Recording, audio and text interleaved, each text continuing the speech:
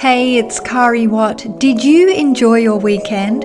We had gorgeous weather here in Sydney. It's been sunny during the day, but it's getting quite cool at night. Anyway, every Monday we look at social media platforms to help you stay ahead of the latest trends. So let's dive in. Facebook has acquired the GIF platform Giphy, which is worth around 623 million Australian dollars, which converts to 400 million US and 369 million euros. I was going to say 369 euros, which is not correct, but it's 369 million euros. Now, Giphy is the most popular GIF database. It has 500 million daily active users and more than 11 million hours of use every single day. Now, Giphy maximizes its usage with an API interaction on platforms such as Facebook, Instagram, Twitter, and TikTok. Now, Facebook is also making its new Messenger Rooms multi-participant video hangouts available to all users globally, which I think is fantastic. Now, the Message Room means that you can host video chats of up to 50 people. And friends can see you have a room active at the top of their feed, so they can drop in if they want to join the discussion. Initially, these didn't work really well in Australia. You had to create a room on your desktop version of Facebook, and you had to join it by Messenger so you could create an active room with nobody in it and really no way to join it. You had to sort of mess around with the platform a little bit to join it. Now, it appears it's a little confusing still because the carousel lists in Facebook show people who've created a room and people who are simply active on Messenger. It looks like all of these people are in their own rooms and up for a chat, but when you tap on the Say Hi call to action button at the bottom of your profile image, you actually just send them a message because they're not actually in a room. Now, I'd love to get your feedback on the Facebook message rooms. Have you used it? What's your take on it? And you can follow me and reach out on Instagram and Facebook at Kari Watt with your thoughts. Oh, and if it's the first time you're listening, let me introduce myself. I'm Kari Watt, the creator of the Kari Cares podcast, Kari Watt YouTube channel, and a digital strategist with nearly 2 decades of experience in marketing and communications. For the best digital and social media tips to rank higher on Google search, subscribe to Kari Cares podcast to make sure you never ever miss out on these updates. Now, there is some good news, good feel news report. Facebook has invested $1 billion into a new sea cable to improve internet access in Africa. And the idea is to connect more people to the internet and also to Facebook. The plan's part of Facebook's broader mission to connect with the world with over 3.5 billion people who still are not able to access the internet. There you go. They're investing. Now, Facebook has also launched a Support My Business tools in both Facebook and Instagram. On Facebook, the social network is promoting the use of hashtag Support Small Business. On Instagram, you can select Support Small Business sticker inside your stories, and then you enter the Instagram handle for that business, which will populate the sticker with preview images from that account. Now, you can't control which images are chosen, but it does give you a bit of support to get more people interested in tapping it to check them out. It's perfect if you've got other brand pages and you want to send traffic to it, and also if you want to support a mate's business or a small business in your area that you know needs a hand and needs more traffic there. I mean, I did it last week for a friend's business. Instagram launches House of Instagram Brand Advice Hub in Australia that links to a range of guides, tips, and resources for businesses with the focus on the Australian market. Now, the Information Hub includes how to build your brand on the platform and how to connect with Instagram audiences, as well as case studies and wellbeing tools. It is a good reference point if you are looking to get a better understanding of Instagram and what the opportunities are for your business, even if you're not operating in Australia.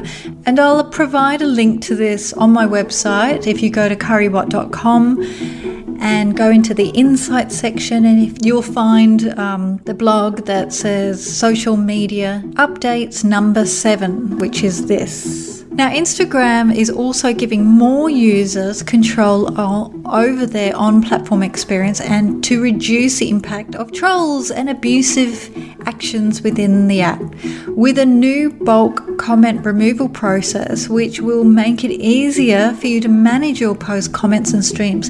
To delete multiple comments or bulk block accounts, right? You tap on a comment, and then there's the dotted icon on the right hand corner. Select manage comments, choose up to 25 comments to delete at once. You can tap more options to block or restrict accounts in bulk. Now, Instagram's also testing out a new option to pin comments within your post reply streams to encourage more positive interactions. And they're adding new controls over who can tag and mention your account to reduce misuse, such as bullying. You'll be able to choose whether you want everyone to tag you, only the people that follow you, or no one at all. Or you can choose the manually approved tags option to maintain more specific control over the process. Now, I really like this feature because I always get someone tagging me in their terrible commercial accounts to show up on my feed or to share in my stories. And, it's just awful because they're not even people that I know. If they sent me a DM and introduced themselves and said, this is what we're trying to achieve, I may share that in my stories if I think it adds value to my account. But it's really not a cool thing to tag people that you don't know unless you're publishing on their platforms. But tagging someone you don't know in your terrible ads is just the wrong thing to do, and it will get you blocked on Instagram. Let's move on to LinkedIn. LinkedIn has officially launched its news polls option, which I spoke about last week, giving you another way to gather feedback and boost engagement. Now, you can track your polls and the results in real time. As a poll creator, you'll also have access to listing who voted and which option they cast their vote for. Now, while LinkedIn posts are pretty much the same as every other poll option on social media platforms, it's the people who respond that will add extra value to the variation. Now, LinkedIn has announced a rebrand of its editorial team, which has now grown to more than 75 individual staff members working across 15 regions. Now, they manage the platform's trending news listings, LinkedIn lists, the daily rundown of key news stories. Their extensive editorial team have worked on things like Forbes, Fortune, HBR, Nikkei, Bloomberg, Reuters, The Wall Street Journal, and Wired, and many more. Now, LinkedIn has added some new tools to its Sales Navigator platform. Gosh, I can't speak this morning. I don't know what's wrong with me. First off, LinkedIn has added a new Smart Links option to give you more insight into who's viewed your posted updates, for how long and when.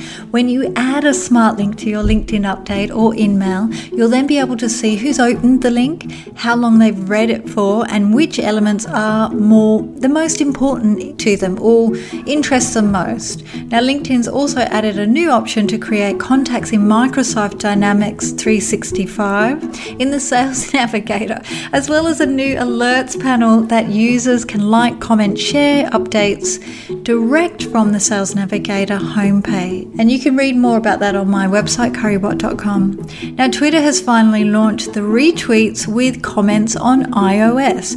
Now, your retweet count will include both basic retweets and retweets with comments, so you can see the tweet in detail. It's now being tested on Android smart devices, so if you've got one of those, don't despair. They will be releasing that as soon as the testing has finished, and I'll let you know here. Now, Reddit has launched a test of new blockchain-based community points system, which lets moderators allocate points to community members based on their activity within their subreddits.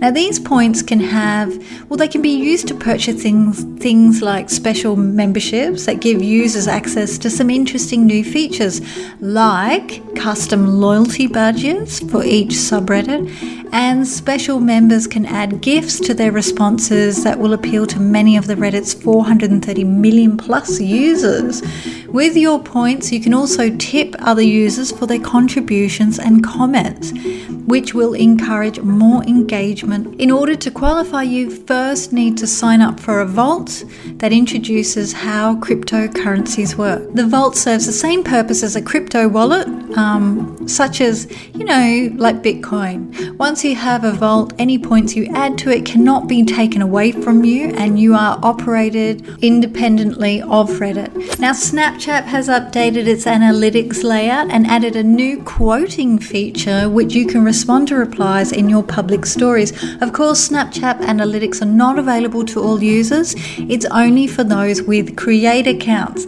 Now, I think Snap's really vague on the actual requirements for creating a creator profile. If you have a creator profile, can you please send me a message at KariWatt on either Instagram or Facebook and let me know how you set one up, because also TikTok has altered its rules around commercial usage of popular music, which will stop verified brands from using popular tracks.